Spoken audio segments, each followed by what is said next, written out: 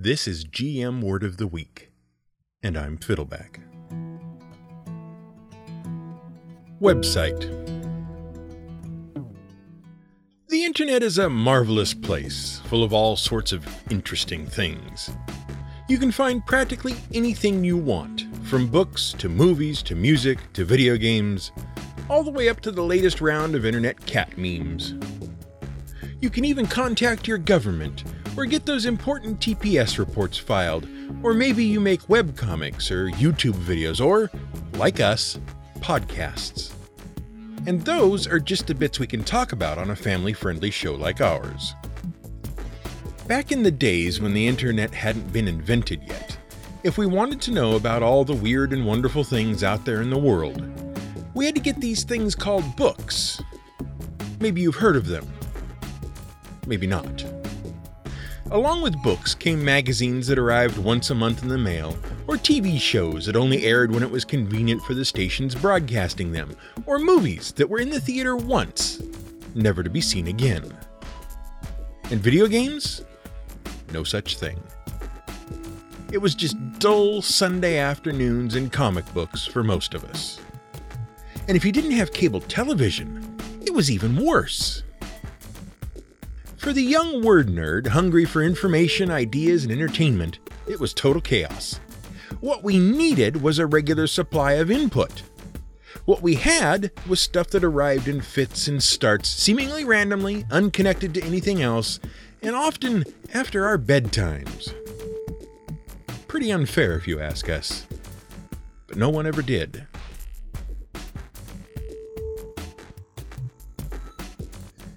Eventually, though, thanks to a number of creative and dedicated people we've talked about on previous episodes of this very show, we discovered role-playing games and found a world we could learn about and understand just by reading 3 or 4 core books. Well, mostly understand. We still really don't know why dwarves were a class and not a race of their own. Sunday afternoons got a little better, but we were confronted by things we hadn't encountered before.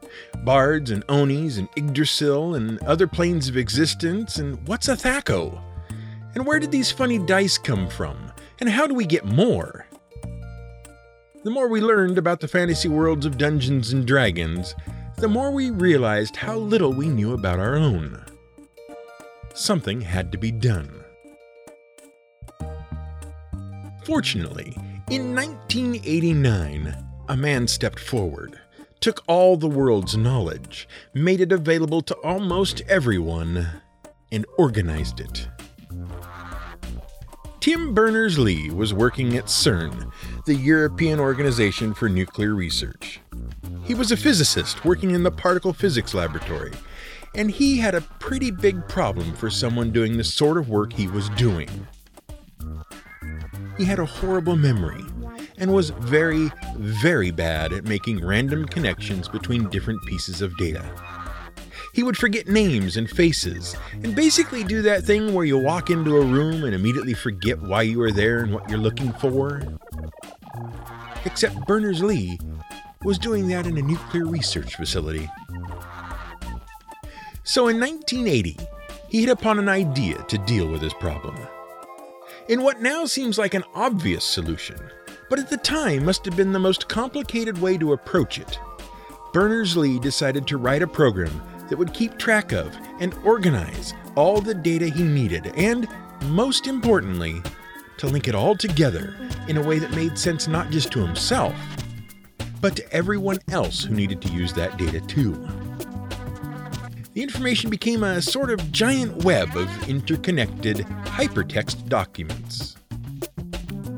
By 1989, he'd hit upon the idea of opening things up so that anyone, anywhere, could not only access the current data available, but add to and share their own data and information. And cat pictures. And he called the first program he used to access it World Wide Web, which, along with the server the information was stored on, he wrote himself. By 1991, everyone in the world who had access to a computer and a phone line could get on the World Wide Web and visit things called websites.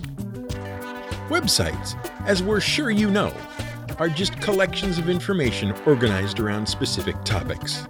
A website devoted to information about role-playing games might have that information broken down by rule systems into groups like Rifts and Rollmaster and Dungeons & Dragons.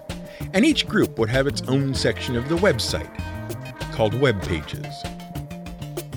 So now, if you really want to know what THAC0 is, or need to discuss how a dwarf or an elf was basically just a job in the early editions of D&D, you can find a website on the World Wide Web fully prepared to discuss just such esoterica.